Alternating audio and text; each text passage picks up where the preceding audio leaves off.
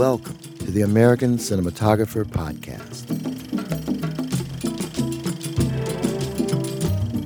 Go behind the scenes with today's top filmmakers as they discuss the techniques they bring to the art of motion imaging.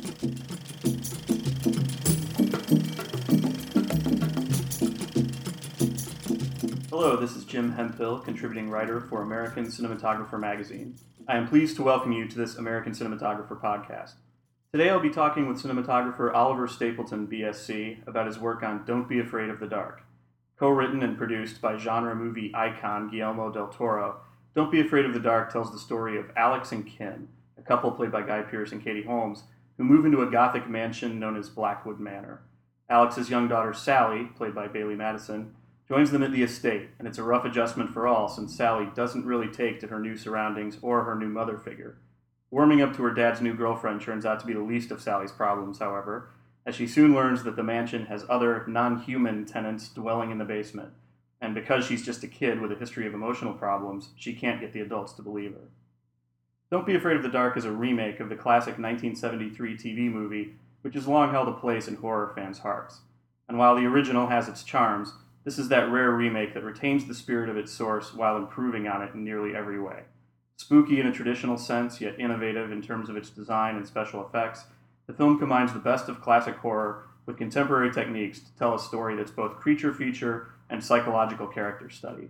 I am very pleased to have director of photography Oliver Stapleton here to talk about the picture.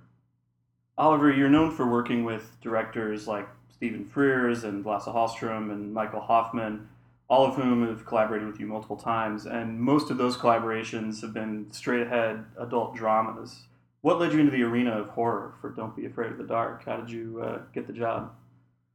Well, what led me to the arena and how I got the job are actually two different things, because what led me to the arena was I've always been interested in this kind of movie. I've always wanted to shoot one, but 90% of them are not the kind of horror movies I want to shoot because they kind of rely on terrorizing 16-year-olds with men stalking around the outside of buildings, and I've never found that very interesting or entertaining. But I always loved traditional horror like Frankenstein, Almond. Of course, I'm a massive fan of Guillermo's. I'd never met him, so when I got this call, which was via Mark Johnson, he originally tried to get me for Narnia for the first one, and I'd just finished some other film and didn't feel like leaving home at that moment. I'd sort of literally landed and it was like, leave tomorrow, and I thought, no, I can't do that. So then it was a few years later that Mark contacted me about this film, and it literally was a phone call in England. Can you get on a plane, come to Los Angeles, meet the director? So I thought, well, that's going to be a long journey. So I actually did fly in, meet, and flew out the same night. Had a 2-hour meeting with Mark and Troy. Guillermo wasn't at that meeting. And next day they said, yeah, do you want the job? And that was it. So the next time I met with them was in Melbourne, where we shot the film. And at that point, when you first met them, had you read the script?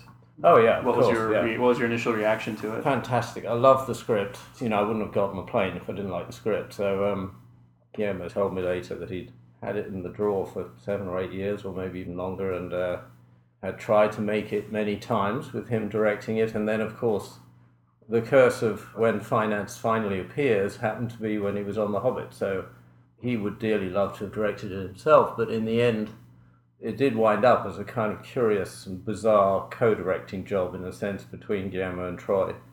And something that initially felt to me like might be difficult for me as a cinematographer to balance these two talents together actually turned out to be really collaborative, really interesting. And a whole lot of other layers were added when Guillermo was more present on the set, which he wasn't at the beginning, but he was towards the middle and end. And so that all worked out really well, and that was really due to his extraordinary personality and also Troy's resilience as a first-timer in dealing with, a lot of complex factors at work. Right. Well, I wanted to ask about your relationship with Troy Nixey, because I was shocked after watching the film to find that it was his first feature. It's a very assured debut, but evidently he comes from a sort of visual arts background. What were your initial conversations with him like about the film, and how did you guys work together? I was reluctant, as I always am, to work with first-time directors. I have done that a number of times. It doesn't always work out so well. studios like to employ people like me for first-time directors because it makes them feel good. It makes them think they might get the day's work, whatever happens in the directing department. And it's not a job I generally relish because I love to work with kind of equals, with colleagues, with people who inspire me as opposed to people I'm teaching. With Troy, his Latchkey's Lament was such an interesting piece, but of course, what I didn't know that I found later on is, of course, that piece, A, doesn't really have any actors in it, and B, 15 minutes long, took several years to make, and came from the mind of an animator. But what was interesting in prep about the first 4 or 5 weeks that I met and worked with Troy in Melbourne in pre-production was he had several really defining visual ideas for the movie. It was like Ridley Scott, smoke, beams of light. That form of photography was really what he wanted, and that happened to fit very nicely with what I was considering doing anyway. So that all started off very well, and we did a number of tests in pre-production involving the stained glass windows. I had the designer deliver a stained glass window into a black studio, and that's all we had was that window and a kid. And we played with a lot of different lighting combinations in terms of color, density, type of smoke, all that stuff. And then I showed that test to Troy and said, okay, we could do this, or we could do this, we could do this. And again, he had very definite opinions about, oh, that's the one I like, and yes, this, and yes, that. So shooting on film was immensely useful for that because of highlight control, which is very difficult in digital. So there's a big challenge with, sort of put very simply, if you want to do beams at night through a window, in order to get the beam, the light's got to be pretty strong. But when you make a strong light through a stained glass window, it blows all the color out of the window. So if you make the light dim enough to see the color in the window, you won't get the beam of light. So that was the testing we did, and in the end, we found a particular Fuji stock that had enormous and incredible highlight retention. So we were able in the DI to basically keep our beam, keep the atmosphere on the set, and then isolate the window and crush it right down to the point that you could actually see the color and see the shape of the window. Now, even today's extremely popular fancy digital cameras will not deal with that situation. They'll see in the dark very well, in the shadow, but there's still a point where it just clips to white. And the colorist who did the film down in Melbourne, he kept shaking his head, just saying, thank God this is on film, because we couldn't have achieved that look. And it's interesting right now, in this particular point in history where everything is swinging so heavily into digital, for good reason in some ways. The technology has definitely grown up. But there still are factors involved that I think all cinematographers approaching any given project would want to have the option of film still visible. And I just hope in the next 5-10 years that doesn't go away, because it's one of the tools in our arsenal of how to make things look. And it's the one that's been around a long time, the one that is great for archive. A film like this, any film I shoot, and I've shot all my films on film, I'm always happy that long after I'm dead and gone, the film will exist on film, because any technology of the future can then just take that and turn it into today's 7D or hologram or whatever the hell they want to do in 50 years from now. Whereas digital-derived cinema has some really severe and intractable problems going into the future about archive, which those people are just going, yeah, I'm sure it'll be fine. And it won't be fine, because the formats will change. And who's going to spend $100,000 a year to reformat and rechange all your archive material, which is what it costs? So there's a serious problem facing the cinema industry that's not being addressed about archive. And so, whilst I can see, yes, maybe next week, maybe next year, I'll shoot a digital film, one of the things I will really hope is that is transferred to negative before release, which will happen, of course, as long as we have actual prints in the cinema, and that at least becomes an archive of the cut film, even though you haven't got the rushes on archive. But that's probably another issue that you don't want to talk about. No, that's great. The stained glass window stuff that you mentioned actually leads me to another question I had about the production design of the film and how closely you worked with production designer Roger Ford, because the house is almost, it's another character in the movie. And the way you use light shining through the windows and all of that stuff, it's very precise. And I was wondering how much of that was built and designed. Were you shooting on an actual location, or was the house built for the movie? And The exterior of the house was a facade on top of an existing house. So those grounds outside, they drive up in the car. Well, I mean, a particular shot for those who study these things to look at is basically when she gets out of the car and they all walk in the house, and it's one shot. That's actually two shots because the interior of the house is entirely built. So in the exterior house, what we had was a matching porch, which was about 8-10 feet deep. And then at the end of the porch was a small green screen. So basically what happened is as the camera turned and we steady cammed into that green screen, then we repeated the move in the set. And so that was a very important thing for the designer and Troy and myself, because we knew we had an interior disconnected from the exterior. To sell the audience on the connection, what you always have to do is do a shot like that, where you make a completely naturalistic shot, you go into a house, and then you've done it, because then you can spend a few weeks in the set, and everyone in their mind has kind of made that connection. It's a real connection, it's a continuous shot. And that shot wasn't that hard to achieve, in fact, once we figured out how to do it. There was an interesting lighting choice we made there, which, again, I would credit Troy for his unnaturalistic sense of how things should be in pushing me, who basically deals with naturalism most of my time. But it was dull outside, the weather, when we shot that. But we made a decision, and it was a good decision, that inside it should be sunny. So there's a curious thing that most people won't really pick up on, because it's not what happens when you watch a movie, but they come from this dull exterior and they walk through this door, and this interior is, you don't think, oh, it's sunny in there, it was dull outside. What you think is, whoa, this is a really bizarre place. Right. And part of why it's bizarre is because we made a deliberate mismatch, so that there was a kind of almost orchestral, almost fantastical appearance to that first shot as you come through the door, and there's the big window and the beams of light and all that. If we'd been thinking more logically, we would have thought, oh, we can't put sun through that window because it wouldn't match the outside. But that's what's lovely about this kind of genre. It's all about emotional impact. And so what works for the image, if it's carrying the story, of course, all of us who watch films intensely will just follow the story. And unless something happens to the texture or the lighting or the composition of a shot that is so bizarre, I mean, that's one of the problems with 3D, actually, but that's the sort of thing that will tend to throw you off, and you'll suddenly become unimmersed in the picture, and you'll go, oh, I'm just watching some pictures. And my aim throughout my working life has been for the pictures to go away. The pictures shouldn't exist in the audience's mind. The pictures I try to make are the ones where the audience doesn't see pictures, it just sees story, because that's the immersive experience. And to me, 2D is 3D. I mean, 2D, when it's great, it's you're within the screen. You're no longer in the cinema, you're not listening to the popcorn, you're just staring into this hyperspace, if you like. So that's the kind of photography I like to do, is when things are invisible, if you like. So you can be bold and brave and big, but if you get so big that everyone goes, wow, what a great shot, to me that's sort of a sign of failure in my world. I'm not saying there isn't a type of extravagance in cinematography that's legitimate, which I think there is, and I'm a great admirer of other cinematographers who do that kind of work.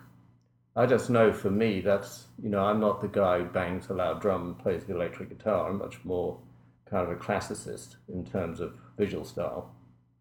Well, that leads me to something that I really liked about the film, which is that it kind of went against the trend of what's become the prevalent style in contemporary horror and haunted house movies, which is this sort of faux documentary style and things like the Paranormal Activity films and Last Exorcism. This movie has very elegant camera movements and very precise compositions, and I was wondering what kind of philosophy guided your and Nixie's more classical approach to the material. Was that something that you both agreed on right away, early on? Yeah, I think so. I like to go into initial discussions with a new director I'm working with kind of the full lexicon of questions. I'll just go in and go, well, what about handheld? Or, what do you think about Canon 5Ds? What about putting little wide-angle lenses in the corner and shooting up at the ceiling and having people going over the, over the lens? And it was, thank God, because, that isn't my style, and I'm not too interested in that stuff. Although, again, when I see it and it's well done, I admire it. I think, oh, that's good. They've shot it on no money with a 5D and done something interesting, and they've cut it well. And I'm a fan of that stuff, and I could see myself in a particular situation with a particular director going, oh yeah, let's do that. That would be exciting. But with Troy, no. He, curiously, for someone on his first movie, in his 30s, he immediately was much more interested in classical, what you might call old-fashioned, real, proper storytelling photography. He would express to me some things in a very curious way, which sometimes I couldn't understand. He'd say things like, oh, we should shoot this all low. And then I'd say, why? And he'd say, oh, because low angles are really cool. And I'd go, yeah, they are. And then that would sort of set off some thinking, So occasionally I would come up with an idea, like all relationships with the directors, to me, it's not a who wins situation with the director, it's what's best for the movie. And I always maintain the notion that who cares what names are on a movie? 10 years from now, who's going to know these names anyway? The aim is to make the best shot for that scene, to make the best sequence, the best montage, so every morning you're coming up with, even if it's a storyboard or not a storyboard, but you're trying to find what expresses that scene the best. And in the dialogue with the director, a director with opinions and strong ideas about, oh, let's shoot from here, here, and here, that's great for me, but it's a dialogue, and hopefully not adversarial. And I've been, unbelievably fortunate in my entire career that I can't have had more than a few days of what I would call truly horrific disagreements about how to shoot something, because I think I'm very careful about who I work with, for a start, and then I am very much a collaborative kind of cinematographer. I'm not a standalone, look at me, look at my work kind of guy.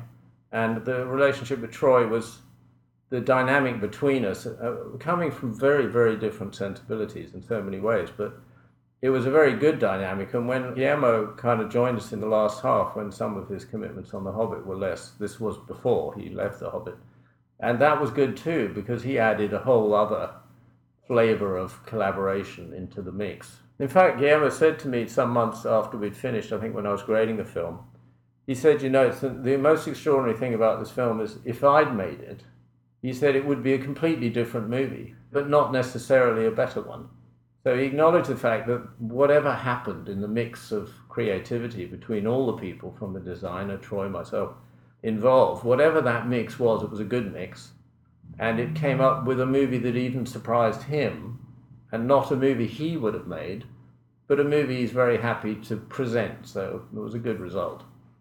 The movie, as you say, is in some ways, it's kind of old-fashioned in the best sense. And I was wondering if you guys had any visual references, if there were other films you talked about or looked at, or paintings or anything like that to influence the work. As I say, films like Alien, pretty much any of the early Ridley Scott films were ones that Troy was very keen on. Some of the, the older sort of black and white horror films, the early Ridley Scott, because the visual style of those was very much kind of black shadows, the beam through the windows.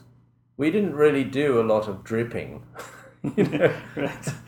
You know how in horror movies there's always something that drips somewhere. Right. That was something we didn't do a lot of. But I think what for me happens on the reference for film is that you talk stuff in prep, and some directors like to talk reference from painting, some from film. But in the end, the script and design and the day takes over. And so you've done that kind of tapestry of homework that then goes into the back of your mind. But the real visual style of a film, in a way, you don't really find it until you're actually shooting it, I don't think. And sometimes it takes a few weeks, actually. So like right now, we're in week 8 of a film. And sometimes Anne Fletcher and I look at each other and go, so have we found the style? And you kind of go, yeah, I think so. But you're not rubber stamping a style on the movie, and I love that. I actually hate borrowing. I did 6 or 7 years of pop videos. And of course, that's the great borrowing fraternity, And there's some directors where you think, oh my God, this guy's a genius. This is brilliant. And then 2 years later, somebody's suing him for simply pulling everything out of a fashion magazine or pulling everything out of an art gallery and just applying it to his work. That is so foreign to me. It's foreign in every sense. And I could only really name within my history one massive set of influences, but they're so far away from cinema in a way. But that would be the black and white photography of the 30s and 40s from sort of Edward Weston and Dorothea Lange. That whole era of photography. I loved Edward Weston's daybooks as a portrait of an artist and how to be, if you are an artist, how to live, how to conduct your life. And I think cinematographers' personalities and their what they bring to the table. I mean, people so misunderstand what the job involves because you're bringing so much more than a visual style. You're actually bringing an entire kind of staging personality.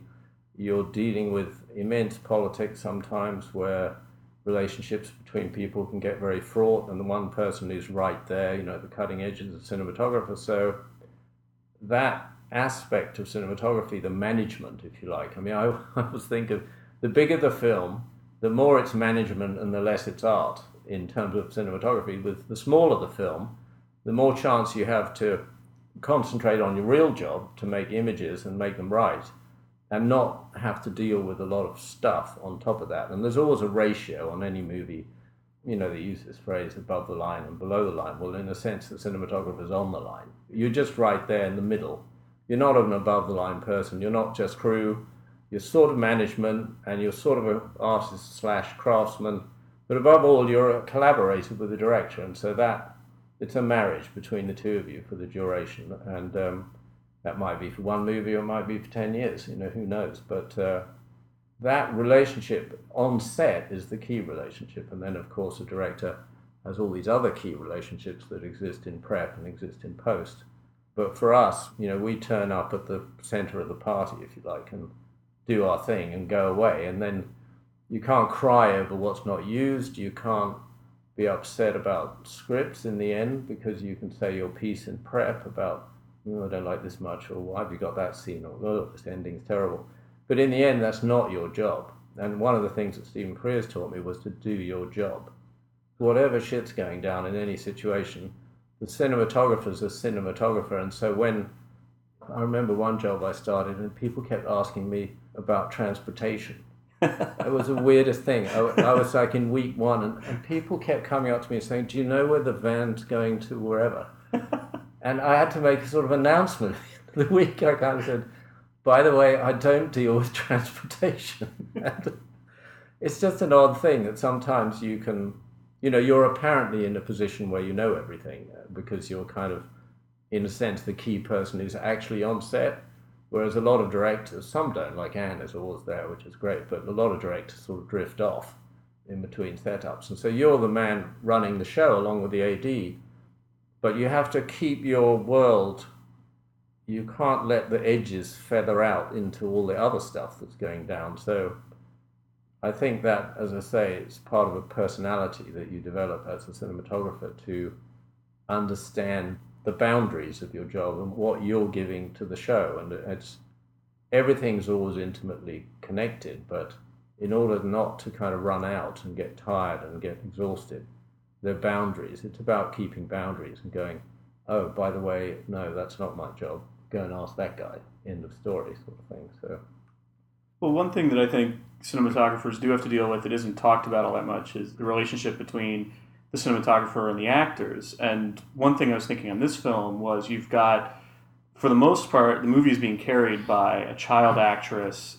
in a role that's very emotionally demanding and also technically demanding because there's a lot of effects work and things like that. Mm. And I was wondering what kind of challenges were involved with that, with dealing with well, some mentionable and some unmentionable. But I mean, the great trick for me with the children, a lot of people around children, they want to be liked as an adult because maybe they don't have children. So when a child actor is on set, again, it sounds a bit boring, but for me, it's sort of about boundaries. It's very, very important. And I will sometimes speak to crew, but very rarely, because film crews are amazing. Camera departments, lighting people, grips. I mean, these people are extraordinary. They get no real credit or, and they don't do podcasts, but they are extraordinary people and they understand about not befriending the child. and making a big deal. Because with 100 plus people on a crew, if every member of the crew was to form a personal, unique, and fabulous relationship with a child, I mean, they'd never arrive on set in the morning. And I've done this with Lasse, who's, we've worked with a number of children. And the great thing is to make them feel comfortable. So, of course, you're always polite, civil, and warm, but without crossing the boundary into becoming a friend. You can't do that because then it gets complicated. Now, with a director and a child, and this is the job of cinematography, director and a child, director and an actor, a lot of whom can be difficult or petulant, or not on this movie, they weren't, they were all great, but if those relationships with the director, that's the primary relationship. When the director walks in the room, you want that child to immediately go to the director, respond to the director, and say, well, do you want me to do this, or should I don't know what I'm doing, should I fall down on the floor here, whatever that question is. If another member of the crew, whether it's an operator, the cinematographer, whatever, continuously gets involved with all the director's world, that would seriously upset a shoot and things would go terribly awry because it would undermine the director, and then the child would be responding to that other person at the end of the take. They go, oh, how was that? So that's just an unwritten rule, really. It's not something you even think about. But for me, yes, it's very important that the atmosphere on set, Bailey, as far as I could tell, she was incredibly comfortable on the set. And Troy made that happen. One of her parents was usually around. She's a wonderful little girl and a terrific actress. And so she was trouble-free, really, from my perspective, professionally, on the set. Whether or not stuff happened behind the scenes, in a sense, isn't my business, and I can't even remember. Probably did. Most movies it usually does. But she was terrific to work with on set, and the relationships between us all. Katie was another thing, completely. And every actor's has their foibles, their ways of being on any movie, and it's a boundary thing. It's like, when it's too much information. Actually, Stephen Frears, in many ways, I think, I learned so many things from him, and one of the things I learned from him was about boundaries. If anybody badmouths anyone on the Stephen Frears set, even just casually said something, he'd go, shh. That was all he ever said. And what it meant was, this is not a village gossip deal. We don't poke our head out the window and talk about, who's screwing who. So all the 10 years I worked with him, there was immense discipline about not doing that stuff. And if I hear it on the set, I now do the same thing. I'll just say, that's not our job, or I don't want to talk about that. So I like that. So yeah, those relationships with children, I think our set on Don't Be Afraid of the Dark, especially with the scary stuff. I mean, it's funny with scary stuff because I haven't seen the film yet. I'm going to see it tomorrow. But I'm sure it's scary. But Bailey was never scared. That's the wonderful thing about it. She was acting scared, but it's not like we made her scared. She's just a good actress. So that was, I want to ask a couple of questions about working with the visual effects, because I'm assuming that the creatures in the movie were computer generated. Mm-hmm. And I'm wondering, how early do you have to commit to certain camera movements and compositions in order to accommodate the effects? Pretty early. The first movie I did with extensive effects was Waterhorse in New Zealand, which is a really nice kids movie. And our central character, the horse, was a tennis ball on a pole. And that took a little bit of getting used to, but I worked with Joe Letteri and all those guys down there in New Zealand who did the rings and all that. So I started at the top with them. They were so phenomenal. It was a rapid learning curve for me. Their previs stuff and their animated previses were so good and so amazing, and we'd bring them on set so you knew, the composition's like this, and that is very important. And it's the same in this film. Everything involving creatures was storyboarded or prevised, because you really do have to do that, otherwise you can't compose the shots properly. And you're, as one operator once said to me, he got fed up with people yelling at him, tip up for the head, because it was a head of some creature up there, and he'd have this awful composition with the head, sort of the actor cut off at the bottom of the frame, and he'd be staring at the monitor going, oh, this looks terrible, but then they'd draw in the creature looming down or whatever it was, and of course it was fine. So previs, storyboarding with anything to do with effects, You can't make that up as you go along. You've got to pre-visualize it and know what you're doing. Otherwise, you won't have the right shots or lighting or anything else. We would do 3D lighting with creatures. So, we had maquettes of creatures. So from a lighting point of view, you'd do a reference frame at the end of a shot where you'd bring the little maquette in and stand it there. And then as the CGI guys, they've got a real 3D lit image that they can then translate into their world, and so the lighting will integrate. And that's one of the most important jobs, really, is to discuss all that with special effects and with CGI people, because you're laying down the groundwork when you do the photography, and if they start to do things that don't fit the frame, it won't feel integrated. So that's just really a discussion thing between us all, and doing some homework and doing some reference stuff, which I did in prep, and saying, if this creature's lit like this, it looks so much better than if it's lit like this, and they translate that into their world. Every movie you have to decide about night, for instance. What color is night? Is it like really blue? Is it like blue-purple, blue-green? I mean, there's a lot of different kinds of night. Maybe it's not blue at all. So you make all those decisions in prep so that everyone's on the same page. On Waterhorse, in fact, I had a good system because there was a lot more involved than there was in Don't Be Afraid of the Dark, where they would send me their temps over in England on a match system to what theirs was. And then I was able to go into Photoshop and make notes about, well, I think this moonlight's the wrong color, or why don't you bring it around here a bit more?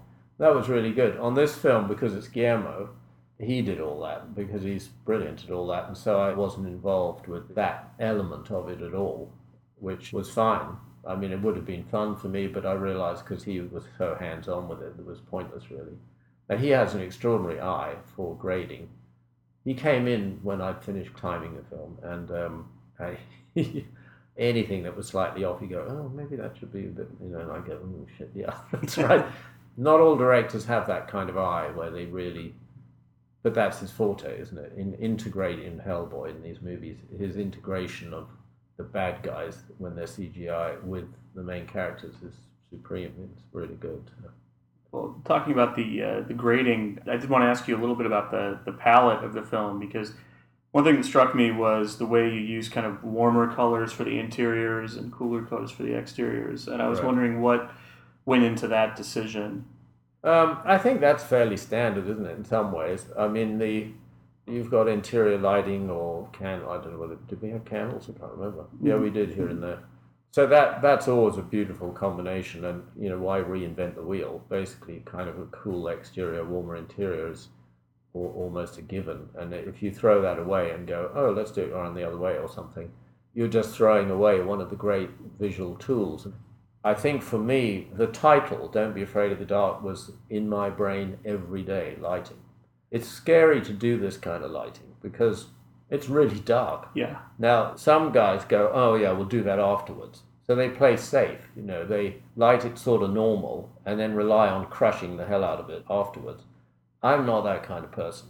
I like to make it how I want it to be, and I don't want some guy 2 years down the line sitting in an edit suite, lightening it up. So I make a negative where you can't do that, so there's nothing on it to lighten up. So that whole feel of inky black and the contrast and all that wasn't post. It was shot very deliberately in that way to be how we wanted the film to look, and not how some colorist, sometime in the future might decide to put it on TV or something. For me, that's the way to go with a film. You've got to be bold as a cinematographer, otherwise you might as well get someone else to do it. If you're just going to light it normal and then crush it all down afterwards. People with very acute eyes know that. Colorists who sit in these DI suites, they know every single thing about what's processed afterwards and what's real from the original photography. They see it straight away. And I think the public watching the movie, they might not put their finger on why, but you sense that stuff. I mean, there were points where Katie was walking down the staircase just before they took her away, where I think the screen went actually completely black. I don't know whether that's still in the movie or not. But I remember Guillermo saw the rushes the next day and he looked at me and he went, oh, that's bold. I'm not sure whether there was an element of criticism, but I just looked at him and I went, don't be afraid of the dark. And he kind of went, So, when dark was dark, it was dark. And As a cinematographer, it's quite scary, that stuff. With film, you're not seeing it on the day like digital. It's not like you're just getting a committee to sign off and saying, is that dark okay? And the producer goes, oh, yeah, I think so. And some other guy walking past goes, no, I think it's a bit bright. It's like film is the great secret. As a cinematographer shooting on film, you're in like the shaman world. You're relying on the trust of all your collaborators to get it right. You have to get it right. No one else can, they look at this shitty little monitor and go, oh, is it going to look like that? And you say no, and that's kind of end of discussion. With HD, there's always black tents all over the place, and of course, it's like, do not come in on the cinematographer's tent, and then there's a director tent, and all this stuff, and I just hate all that. I mean, when I start working on digital, which I'm sure I will be determined to create what I would call a film-like environment on the set, not a post-production environment. Because one of the things that's happening now is that cinematographers are getting all obsessed with post-production tools on set. And there are various companies designing, all this workflow stuff and all this on-set grading. So after your 12 to 14-hour day, you're supposed to go off to your hotel room and spend 4 hours grading the movie. That's not what you should be doing, as far as I'm concerned. What you should be doing is sleeping or going to the bar, whatever turns you on, so that the next day you're fresh, ready, and to go. Post-production grading, final grading, to me, is all post. It's not to be done on set. I think it's a huge waste of time, and it shouldn't happen. And so the picture on set, for me, way better if it's a rough approximation. I mean, I've dealt with some fairly pesky actresses in my time, and the thought that they would come around and actually look at what it really is going to be and start talking about it, absolutely terrifying. I mean, really, seriously terrifying. And as a time waster on set, because, they're delightful, these girls, but it's all about looking good for them, and I understand why. That's part of the game. If they come by and look at this giant HD monitor with your digital this and your filters and all the rest of it, and your on-set grader, pounding everything away, trying to get rid of some blemishes and do this and do that, and they see it and go, whoa, that's no good, I want it to look like that. Immediately you've spent another $100,000 because you've waited 3 hours while you try and sort it out. With film, the joy of the non-monitor situation, or the sort of grainy black and white style monitor, is that whole discussion is in post. It just goes away. So the cinematographer can do their job, and everyone can focus on the drama, on the shots, on the montage, focus on making the movie. This notion of timing the film while you're making the film, boring. Like, I don't want that in my life. I want to just work with the actors and the director for the drama, and then the photography on set needs to be almost like this humming engine that you don't notice, not this great technical maelstrom of cables and drives and all this stuff we've introduced for the so-called new modern great world. It's just made the task of technology interfering with the business of making a movie so much harder. So that's partly why I'm coming to the party as late as I possibly can, partly because I want to be the last guy rolling film when it finally stops, but also because when I do go digital, I want to have the quietest technology, not all the noisy experimental, oh, is this a red camera, a green camera, a purple camera? Have they just made this camera next door, with some garage that somebody's produced it and gone, this is a $100 million film, why don't we use this thing that nobody's ever used before? I mean, bonkers. In 25 years of putting film through a camera, I think I've lost one shot. On the proposal, we lost a shot that couldn't be used in the film because of a fault, and we couldn't reuse it. All the stories I hear with digital is you lose a shot a day. Well, that's unacceptable to me. That's not professional equipment. That's beta testing at a very expensive level. And I don't want to saddle a director with technology that gets in the way and doesn't work and breaks down. I think it's unfair. I think it's unfair on the actors. So you won't catch me on a set with a prototype. You might catch me on a set with an Alexa or, Sony camera or something that's got decent provenance and it works and it's not going to break down and you won't have to reshoot. I mean, just this year, I heard a story about a 3D film, and they lost stuff almost every day. They just lost it. And the tech would come and go, oh, yeah, flash drive's corrupted. Yeah, we better shoot that again tomorrow. It's $200,000 a day. I think it's crazy. I really do. I think we're in the grip of madness at the moment, technologically. And I would urge every cinematographer, be responsible when you take your digital camera out from the store. Don't take the producer's choice. Get the choice of the one that works for your movie, and make sure, if you think it's a bit dodgy, get several. So that when one breaks down, at least you can bring the other one in 5 minutes. If you have a delay on a modern film, with maybe any budget attached, but if you have a delay for technical reasons, it's phenomenal amounts of money. And when a producer's going, oh, well, we can only afford $5,000 a week for the cameras, or $10,000 or whatever it is, and you go, oh, well, okay, yeah, we won't get this other camera because it's a bit more expensive. 1 hour delay in production, you've wiped out that entire saving just right there. And God knows if you reshoot something because of a technical problem, that 10 times. So the responsibility as a cinematographer is to advise, cajole, put pressure on production and say, look, this is actually my job to understand cameras. You might think just because you went and bought a 5D, you know all about photography. But actually I know about photography, and I know the right tool for this job, and it's this. Let's go look at that, we'll look at this. How is this budgeted? What's reliable?